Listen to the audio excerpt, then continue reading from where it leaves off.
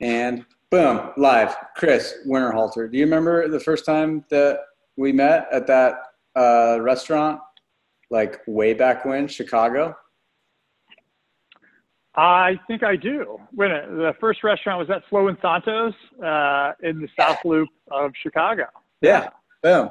So, little introduction. Give people a 2-3 minute intro on what it is that you do.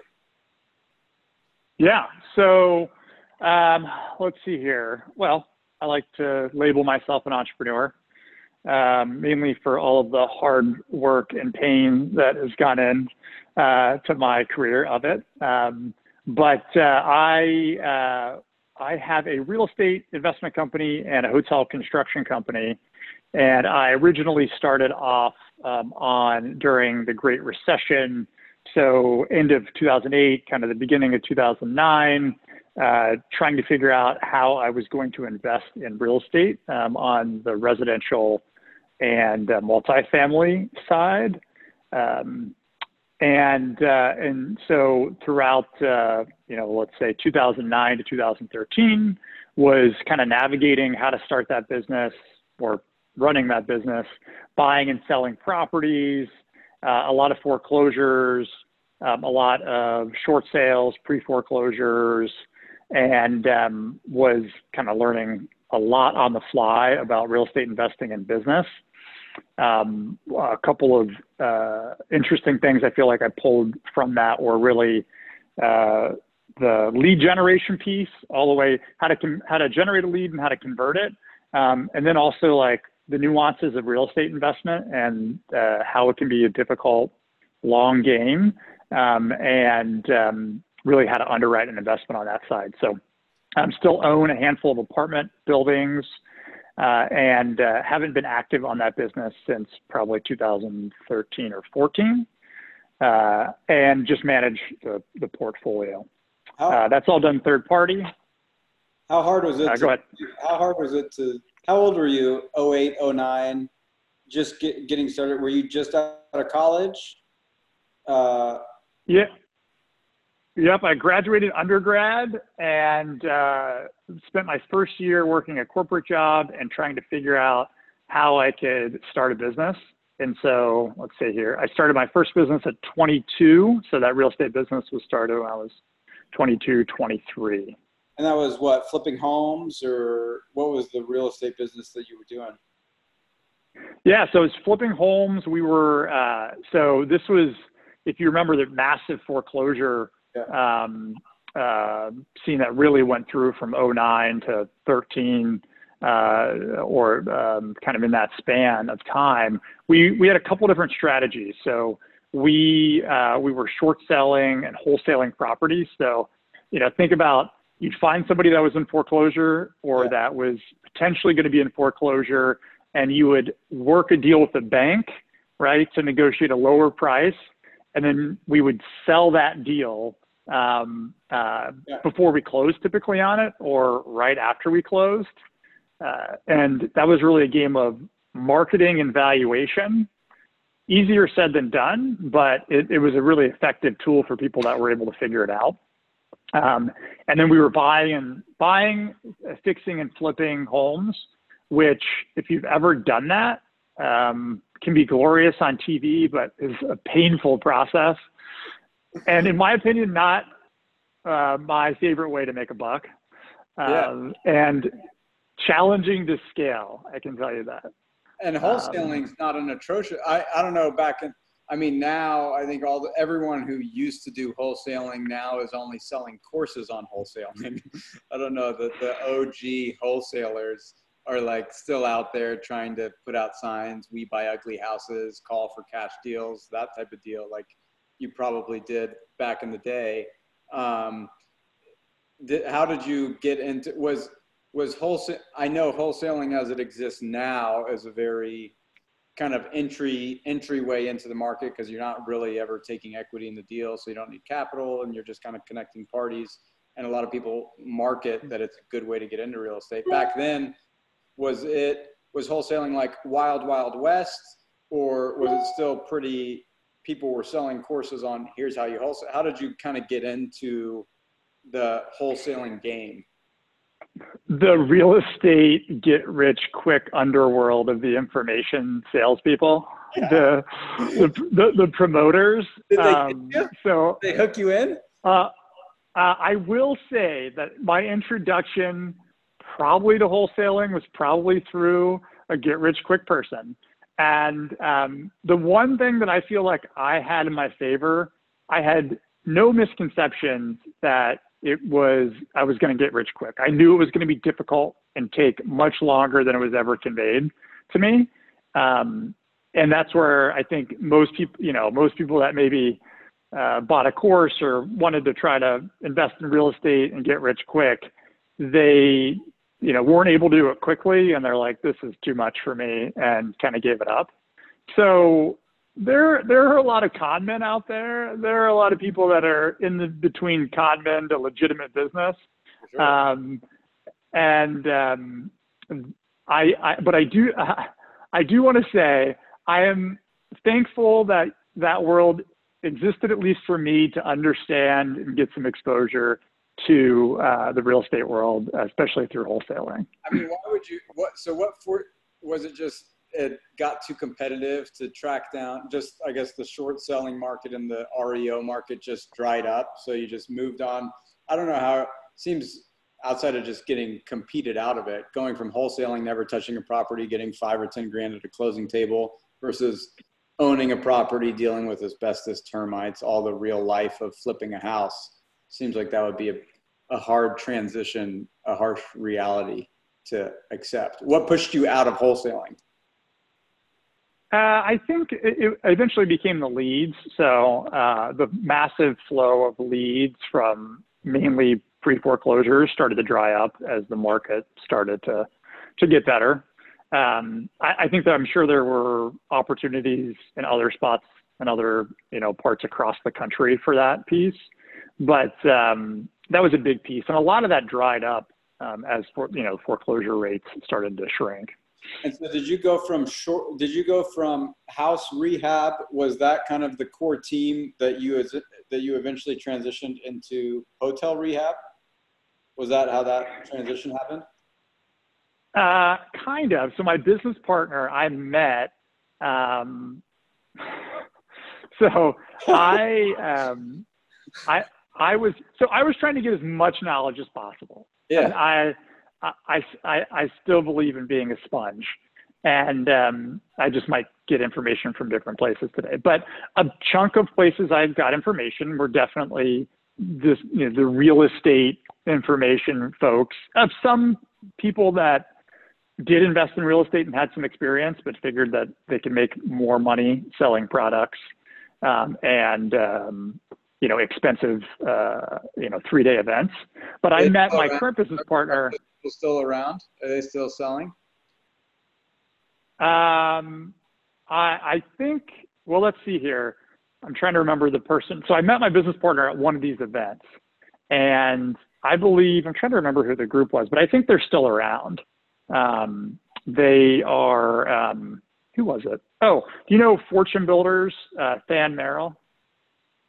Yeah, Than. He was on A&E's Flip This House. He's and, like a Yale guy, right? He went to Yale for undergrad and ended up, he played football there or something and had that show. Yeah, I mean, super sharp guy, and his team was really sharp, and they had fixed and flipped properties. They were legitimate. They had wholesaled properties, and then they really grew the information side of that, the education side of that business. And that's what, I mean, I think they grew that to, past $75 million a year and just high margin education. And I know they still invested in real estate, which I think was smart because it provided them that credibility, and they were smart enough to do it, and they had the cash. So they had solid, they were a good group. But once again, I mean, I think it's a little bit of a nugget of information to say that they made more money selling educational products than investing in real estate. Yeah. So I remember I met my current business partner at one of those events in 2009, and I was having a really down, bad day. My my ex-girlfriend, I was supposed to go visit her for my birthday the next day in Guatemala. And she told me she met a Guatemalan man and I shouldn't come down to Guatemala. And this is like a college girlfriend. And I was like so distraught and like depressed. And I'm like, I'm going to go to this event and turn around my day because I can't just be sad and depressed that I guess I got dumped from somebody in Central America. Yeah. And I had to cancel my flight on my birthday. So this was for wholesaling and residential class that Thean was putting on. You meet this guy. You say, let's do business together in some fashion. Yeah. So he was, let's say he's 13 years older than I am. And he had owned a construction company, had some money, and wanted to invest in real estate. And so we had met. I pitched him an idea, on investing, fixing, and flipping houses and wholesaling, and kind of, this modified strategy that I had that was also, kind of what he was learning to do. And so we ended up, over the course of, the next 3 to 4 months, starting a real estate business together, and of which we still have today. And he was in my wedding, became a really close friend, and somebody I trust and immensely, obviously. Yeah. And what was that idea that you pitched him on? Is that Hotel Rehab? That's what you do today with him? No. So I pitched him on the real estate idea of, it was really, let's try to flip 10 to 12 houses and we can parlay that cash into multifamilies. I think at the time, although I liked the idea of, having a business and earning, active income, I really liked the idea of more passive income, or cash flow, or at least I thought I did, and of which I still do. I just think it's easier said than done when you have no money as a 22 or 23-year-old, yeah. And you're trying to build an empire. So I pitched him on this idea. We were in business a handful of years together on the real estate side. He had some exposure to this hotel world and this hotel renovation world. And I thought it was an extremely interesting business. And we decided to create what is now Hotel Rehabs from kind of an offshoot of some of the experience that he had, essentially being like a subcontractor in this world of hotel renovations. And so fast forward into 2013, 14, we had this idea that was modified, and we just literally had to go get the business. So breaking into the world of hotel construction is a little difficult because it's like, hey, we're a construction company, hire us to do your multi-million-dollar hotel renovation. Yeah, how does that end up happening? Because now, as the happy ending of the story is basically you do all the renovations for these flags, Marriott's, whatever, you're kind of their preferred provider that they give to the franchisees to do their required upkeep, maintenance, whatever that's stipulated in their franchise agreement. But starting, I guess your partner had construction background, so you're trying to parlay that as how does that first meeting go? Yeah. So starting the real estate business, doing construction, fixing, flipping, figuring out all that deal flow, it was just literally like learn by doing, learn as much as you can, figure it out along the way, and plenty of mistakes, plenty of pain, but really learned a lot about the construction side from at least kind of the small construction redevelopment side from the real estate side. And that coupled with my partner's construction experience, we put together a plan to essentially go out and generate business. The first sale was difficult. It took like a year to get the first sale, because it's such a long sales cycle. So I remember just kind of grinding away, calling people, going to conferences and events, working my marketing plan day after day, email after email, call after call, rejection after rejection after rejection. And then finally, the first one hit, and then kept consistent with that plan. I think the consistency was how we were able to kick it off.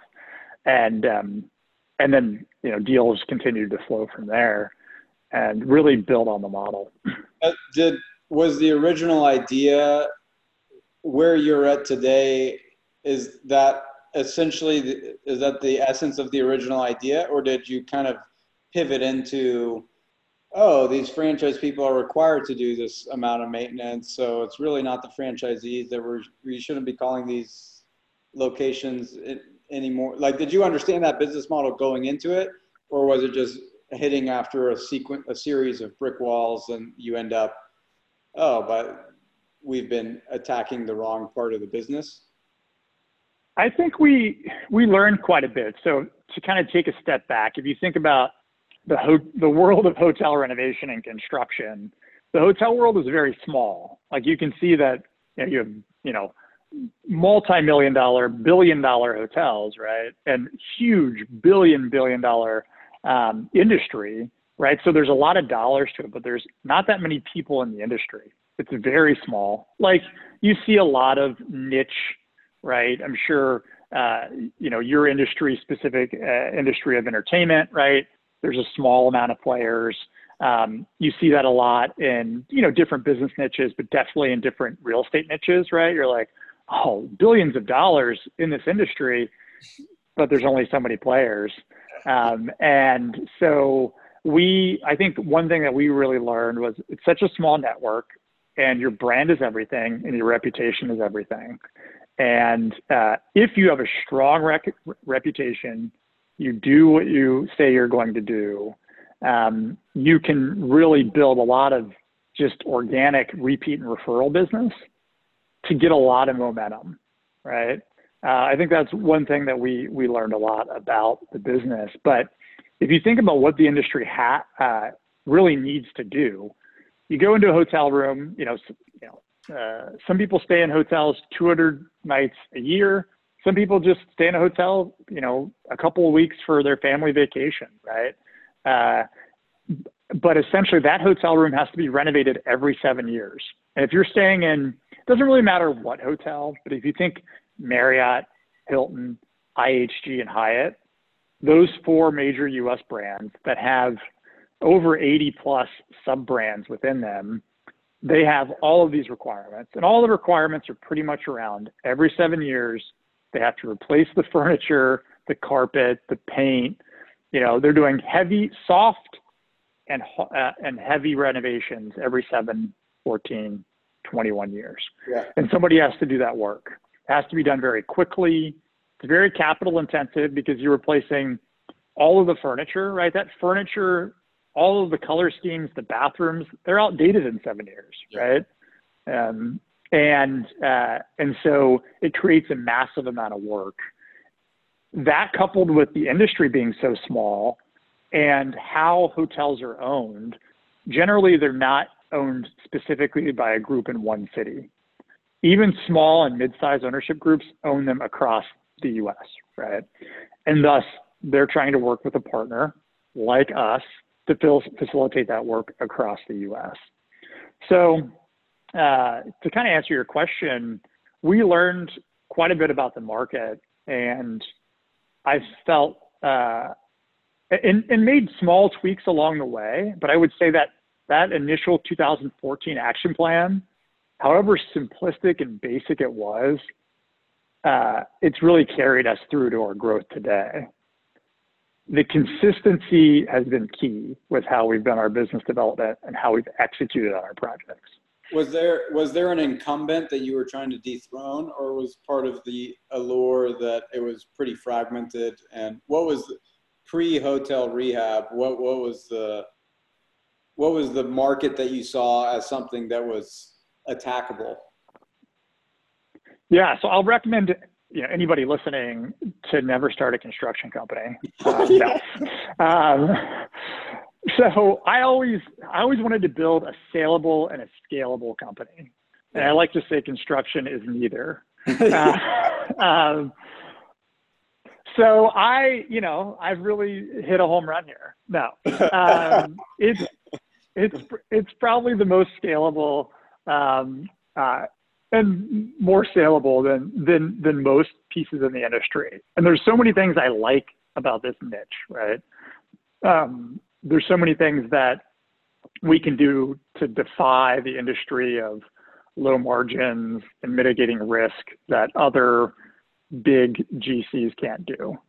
I don't think we ever really want to dethrone a competitor. I actually don't think about our competitors very much. I'm not super interested in being like our competitors. Yeah. The construction industry has been so archaic and the bar has been set so low for so long. I think what I've been focused on is doing things differently. And originally I looked at it of, okay, we really want to be the leader in the space, but we also want to be a really damn good partner. And how can we be a damn good partner?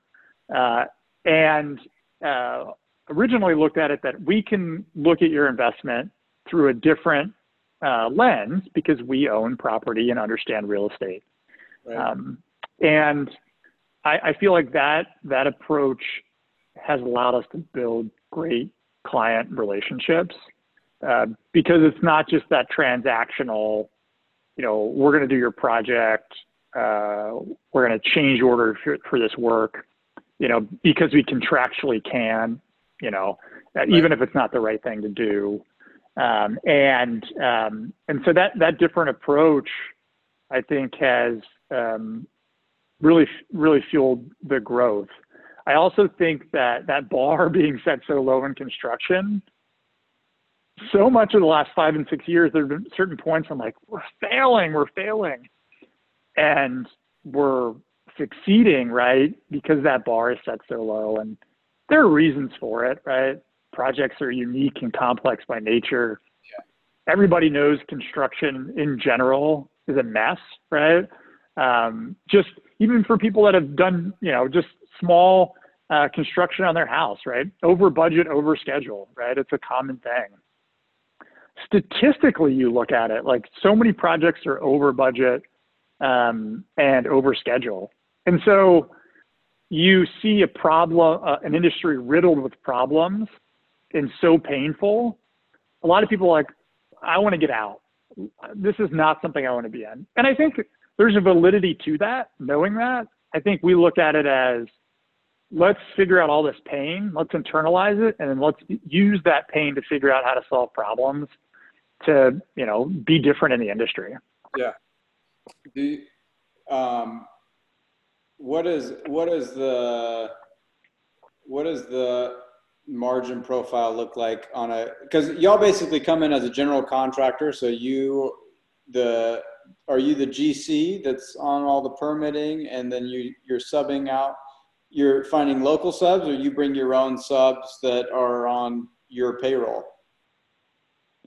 Yeah, so we do both, right? So we do act as a GC. We also act as like a design builder. So we have a procurement and design department. So think in a hotel room, you have drapery, mattress, dressers, furniture, upholstery, right? Vanities.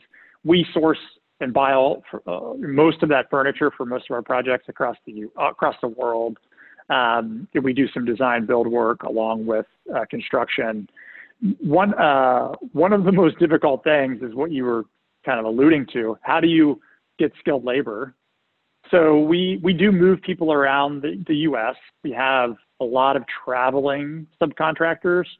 These are people that just renovate hotel rooms for 360 days a year.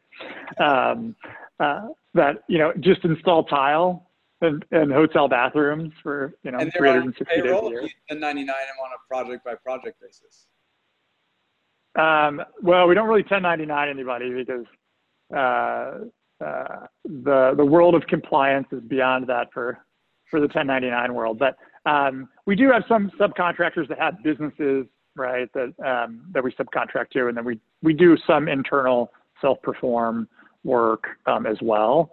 And then we do hire some local people, local subcontractors. I would say always consistently creating new relationships with locals is kind of one of the bigger challenges of it.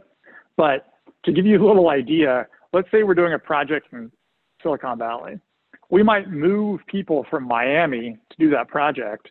We might be doing a project in Miami the following month, and we might move people from California to Miami. It sounds absurd or crazy, but it's really not, because it's all a matter of when can somebody start and finish a project, who is the best resource for the project, and then getting them set up on the project. You know, we always have housing typically included either at the hotel or offsite. So moving people around is just a different, aspect of our business. Yeah, I mean, it's a problem that I ran into in building entertainment parks in different locations. And we ran into a similar issue. We have subs and we have skilled labor and local permitting. I can't imagine doing it on a national. It's my least favorite part of my business, which is your entire business. So I commend you for the complexity that you're taking on. And so that's the hotel rehab business. And then you also said you have a real estate investment group. So what does that look like? Yeah. So right now it's been fairly dormant, although I think we're really looking at how do we restart that given the current crisis and some of the opportunities that are going to come in. We own maybe 5 apartment buildings, still own some single family rentals. I spend very little time in that. They were all redeveloped projects, and really they're professionally managed. Just do kind of a monthly review. That's those type of investments, right? I think take time, especially turnaround value add work takes time to stabilize and get to that point. But we're really ready for the next chapter. So nothing super active in that space, but really looking at what are we going to do in kind of this phase 2 of investment. Yeah. And is that you and the same partner that you have in the hotel rehab business, or is that you by yourself? Yeah. I don't know how, what's going to happen with phase 2. I think current partner is, a different life aspect, but I would say it just depends on what the appetite is on either side. So, yeah. What do you think is the worst piece of real estate advice you've had from the time that you started? Worst piece of advice?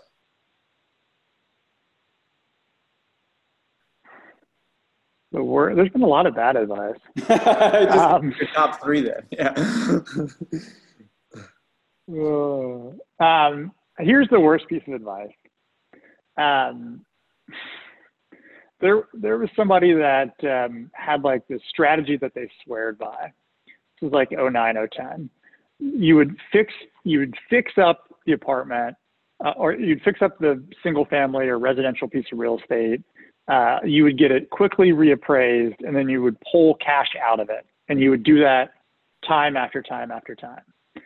And there's not necessarily anything wrong with that approach, but their approach was to continue to put that cash kind of into the next deal and keep pulling out more and more and more. And what they didn't really, essentially over leveraging and disregarding the true financials of these deals. And that person, which was a, real estate get rich quick expert, they had most of their real estate all foreclosed on and lost it all. But I'm pretty sure they kept all that money. So they probably have some judgments on their credit, but that was the worst piece of advice. So nothing necessarily wrong with pulling money out of a property, but the fundamentals still have to work. And leverage is a devil that you have to deal with carefully. Yeah. Yeah. No, that's crazy. What's the best? What's kind of as you've done it and as you've done these deals, both on the operating side in terms of doing the construction and then on the investing side, what do you think is someone who's just starting out, what's the golden rule? The golden rule. Well, real estate is slow to change, right? So is construction, but it's still it's physical, right? It's location based. And I think a great piece of advice that I got was really understanding your neighborhood, your city, right? The valuation of your piece of real estate based on that overall demographic, and not just knowing it from the micro block, which is very important, but also the overall city and where things are trending, and both in the neighborhood and the overall general macro standpoint. I think that piece of advice of know your neighborhood, spend time to understand the real estate and to spend time to value it, meaning you're looking at whether it's an apartment building, a house, and self-storage, to truly understand the comp demographic, both on why something is valued this way versus another way, as it compares to kind of the location of it, is really sound advice. Yeah. It's especially, investing from afar when you're small can be done, but it's trickier, and you still have to know that neighborhood, even if you're investing from afar. So you get a lot of people from California, right, that try to invest in Arizona, Utah, the Midwest, and they might see lower price points. But if they truly don't understand the value and the market, they can really get burned. So I think that's one great piece of advice that hasn't changed. The other piece of advice is, which is a common piece of advice of, get a great mentor. I have a mentor. I think it's great advice, but understanding on, how do you get a mentor in that space to really either potentially invest in deals to help add value in some sort of way as you're learning along someone else, I think is critical in this space as well, because you're only going to hear about the stories, the get rich quick stories, the wins.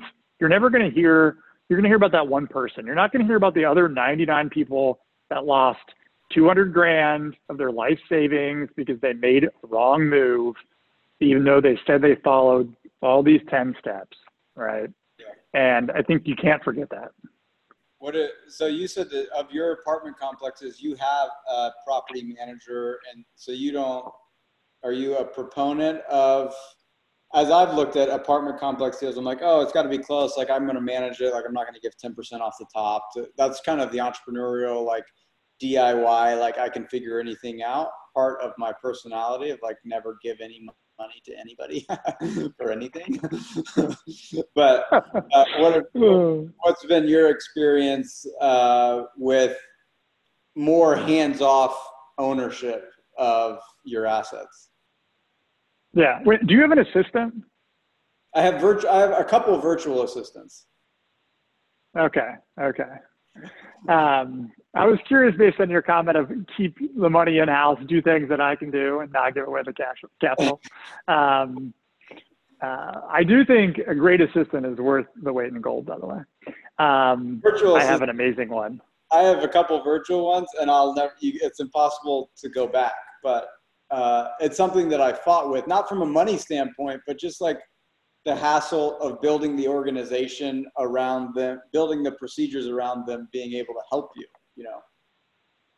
Yeah, it takes time. I've had many virtual assistants in the past. I have a in-person assistant. It's not in person right now, but I hope to have her forever. She's incredible. Yeah. And there's definitely, as you mentioned, there's a lot of built up knowledge of that relationship.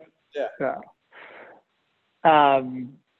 And she was mad because you didn't send the invite earlier today and I never put it on my calendar. And so she had to move some things around. So property manager, no property manager. You're way too smart not to have a property manager unless you want to start a property management business, in my opinion. It depends on what level, but there are so many things about starting a real estate business that can take your time, that the 10%, and 10% would be like a fee on like a small, like a single family or a small apartment building, right? When you get into, a 50 or 100 unit building, you're going to drop down to a more standard fee structure, 5% plus. But then expenses are spread apart differently on who pays those. But in my opinion, you should. It depends what you want to do and what your goals are. There's something to be said for learning the property management business. And if that is a business that you want to learn, or you have a specific reason to want to go through the pain of that, you can. I see a lot of people that try to do it because they want to save a few bucks, and they just distract from their overall investment philosophy and their investment goals.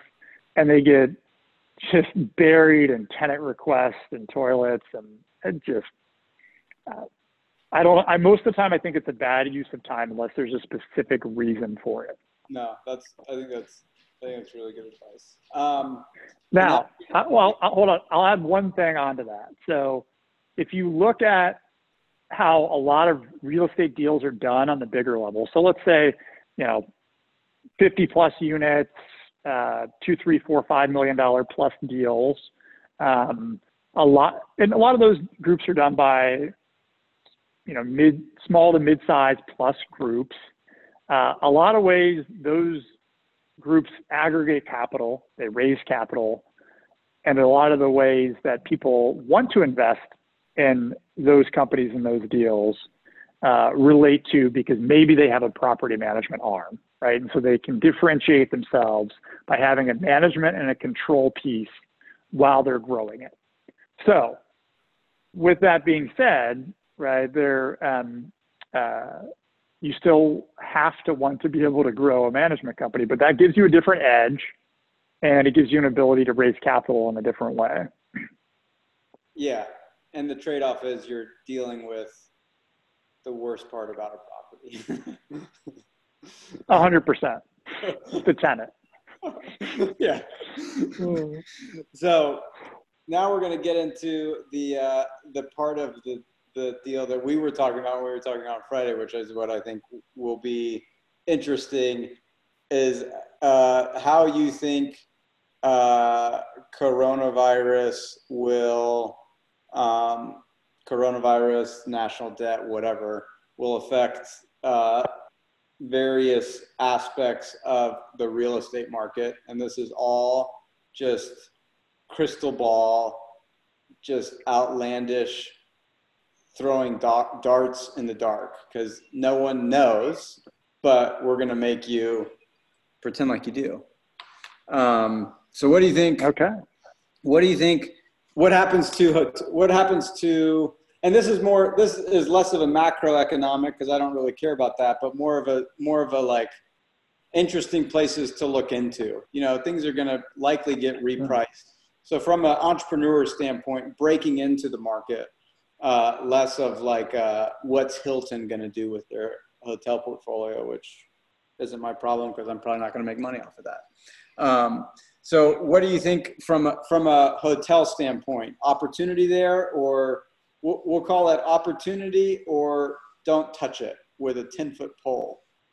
Buy real estate segment. Don't touch it with a 10-foot pole. No, touch it with a 10-foot pole if you're sophisticated. There's two things that could happen: massive hotel foreclosures, or potentially not. But it looks like there could be mass hotel foreclosures. And if there is, that creates a lot of opportunity, right? Hotels are really, just like any aspect of real estate and business, supply and demand. Your supply is going to stop, which is a good thing. The distress in the market and potentially, right, the amount of deals in the market are going to increase as, if there's mass foreclosure. So if you want to get into the hotel business, and you have to be very careful getting into the hotel business, you have to want to be in it. Then it could be a potential good time. I would recommend that you should be more liquid, and this is not a strategy to be for no cash or little cash to try to bootstrap your marketing. Yeah. If you have a significant amount of capital and it wants to be an investment strategy, then I think that there are quite a few avenues to get into the space potentially over the next 24 months. However, if there's so many niches in this space too. So, you're like, hotels are going to be, nobody's going to travel. Well, that's not true. There's already pent-up demand for travel. You're going to see eco travel, outdoor tourism, parks, national parks. You're going to see that increase. So there was already this kind of tiny home Airbnb trend, right? I think in the right markets with the right experience, you could create a business model and an investment that can gain traction, over the next 2 years. So I think there's some opportunity in that space.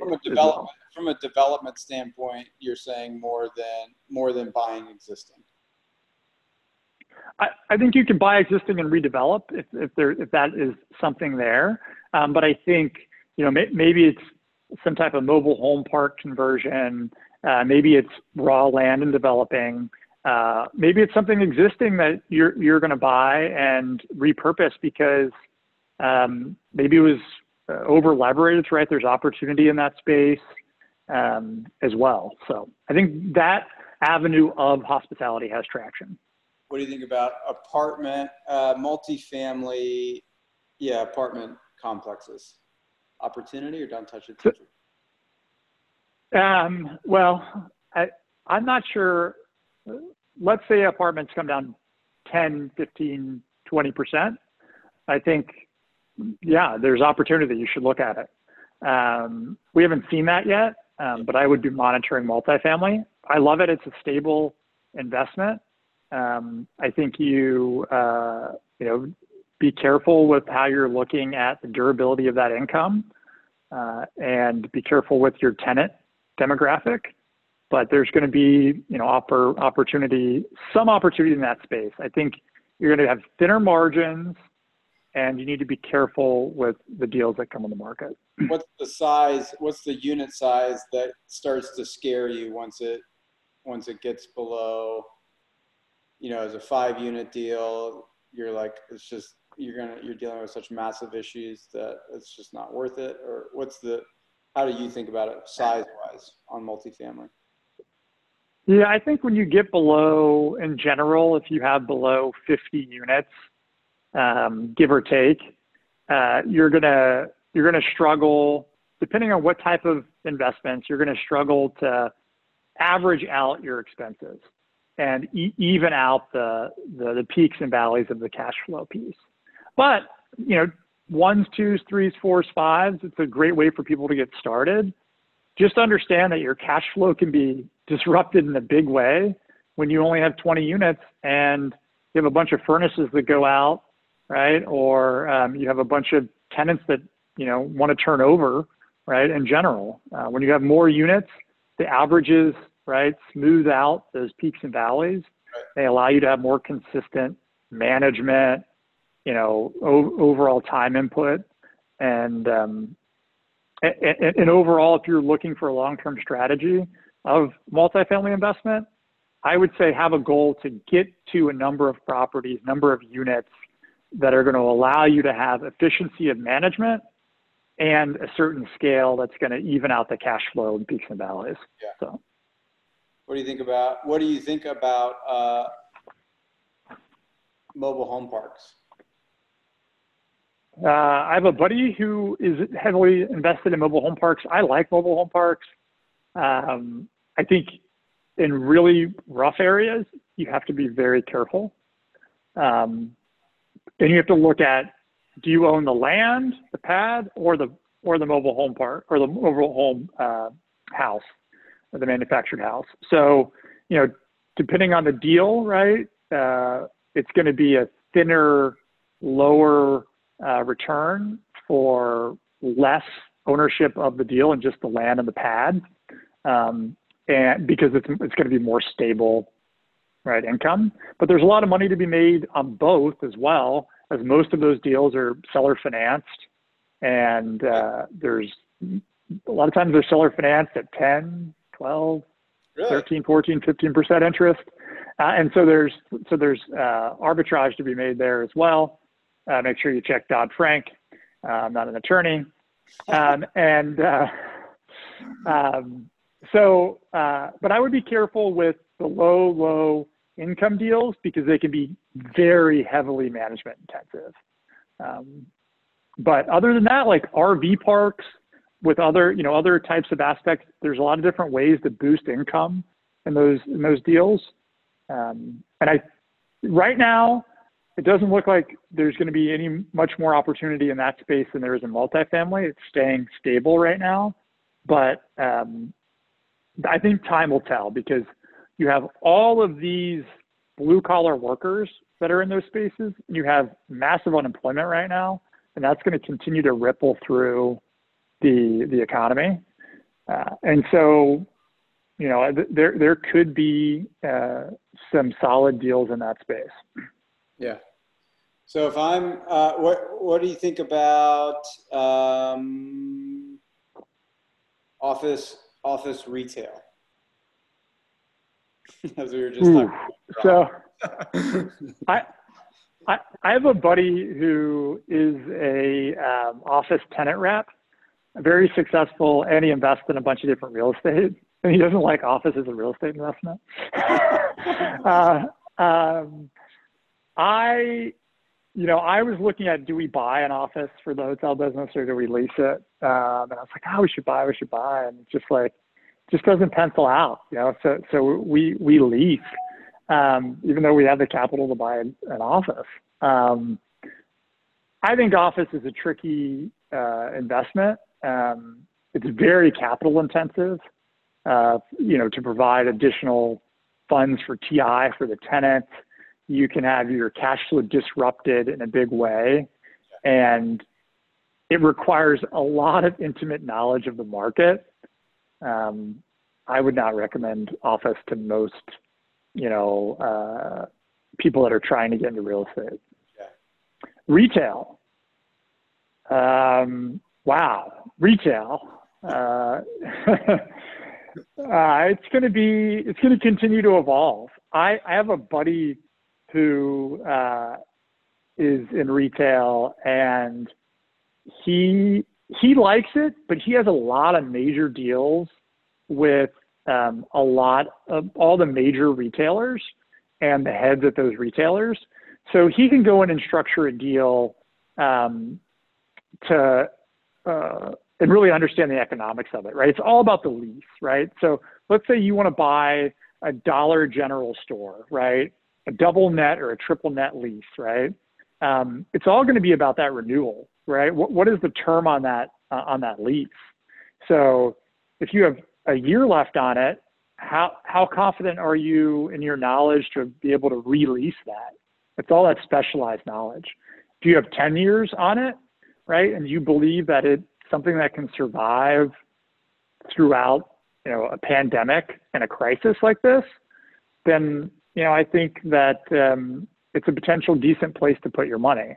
Just know that a sure thing is not always a sure thing, right? You have Starbucks that is trying to renegotiate leases right now on a corporate level. You have a lot of major retailers that are trying to renegotiate with their landlords. Yeah. And we co-tenant with Dollar General at 2 of our locations, and Dollar General hasn't paid rent since March. They just aren't doing it. Yeah. And so yeah, I think. What do you think about industrials are just crazy. I mean, I know industrials pre-corona, like were crushing, and I guess I just have never understood. I know they're like the darling right now. What are your thoughts on industrial space? I know, cap rates have been really tight in industrial, and I'm not sure where industrial will go right now, but I think it's probably going to stay pretty solid. It's also one of those things where if you have a reason to want to be in industrial or really learn and understand that niche, then it takes a lot of time to get into that niche. Yeah. Or if you'd rather just invest in somebody that's experience in that niche in those specific deals because you want to be diversified or invest in a type of deal like that, that might be better to get started, especially on something that is going to be trickier. It can be pretty development or redevelopment intensive too. Anytime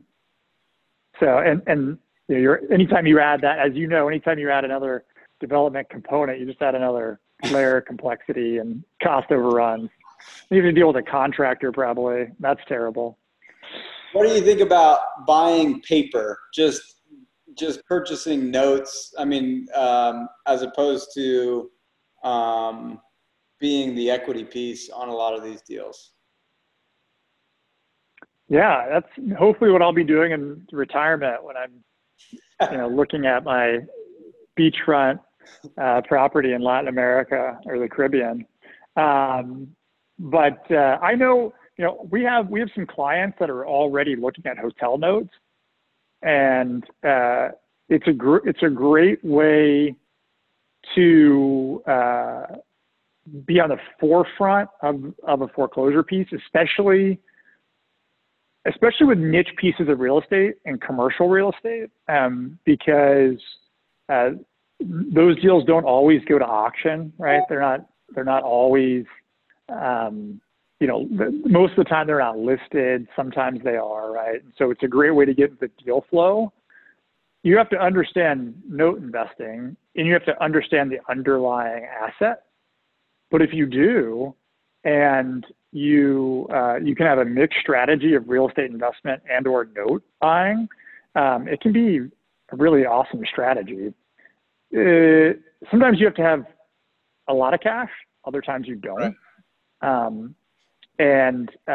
For example, one of my friends who invests in real estate, he's been bidding on a deal that's been in default for a mobile home park.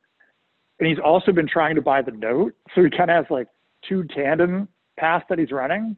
And I think that can be a good approach, especially if like, I want the property and I'm also fine with the note, right? And either way, it's a win-win for me. Yeah. Meaning if the note stays performing, great. Like we'll get it performing and then we'll resell it. Or if it doesn't, we'll foreclose on it. You have to understand what it means to foreclose on something, but then you have the asset. So. Yeah.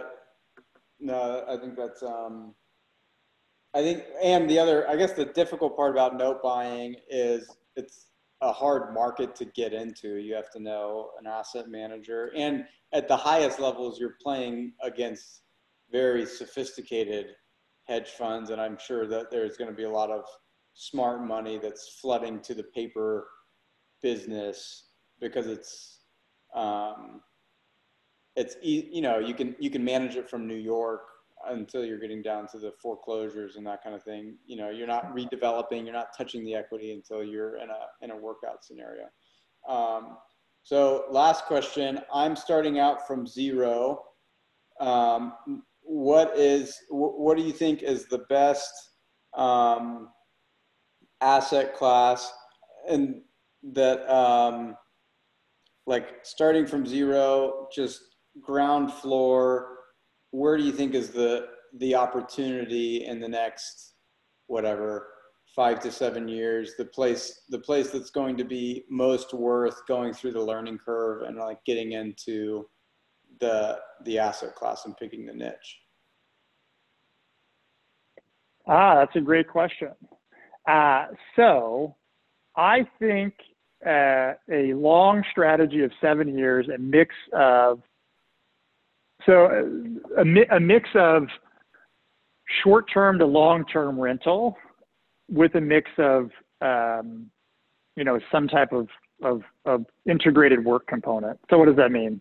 That means you have, let's say, a traditional apartment building, and you have more real-time offerings of nightly business, weekly, monthly, yearly, integrated into the investment. And there's some type of component of workplace there, right? So this is kind of the evolution of co-working, multifamily, and Airbnb, right? I think you're going to see more demand for this blend of short-term to long-term rental housing over the next 7 years. Short-term, you mean, so like looking at multifamily units that exist on the market today that you can repurpose, that are, I guess, that are marketable from a short-term that you start putting on Airbnb. So I look at a 50-unit apartment complex where I can start Airbnb-ing some of the units and kind of having more diversified income. Is that? Yeah, I think so. And it might be, a monthly rental, right? Corporate furnished, right? And I think it all depends on the market and what you're buying. And I also think of like some type of community that has, amenity space looks different today than it did in coronavirus. But I will say the telecommute, right? People working from home and wanting some type of workspace within where they live is going to continue to gain traction over the next 7 years. And I think the transient nature is not changing. And the American dream that has been burned to the ground with home ownership, at least being delayed, is going to continue to grow too. So it's kind of really the last 10 years, multifamily has grown in a massive way. It's just kind of now caught up to the demand. And I think you're going to see some of the changes and shifts blend with that furnished short-term housing with the overall long-term apartment building piece, with kind of a mix of apartment, with a mix of kind of I don't want to say co-working, but essentially that's what it would be. So how do you get into that, right? Is that a retro of old units, and you take some units out and you build a co-working space, or that's a whole new asset class that you're building from the ground up, Class A type apartment complex?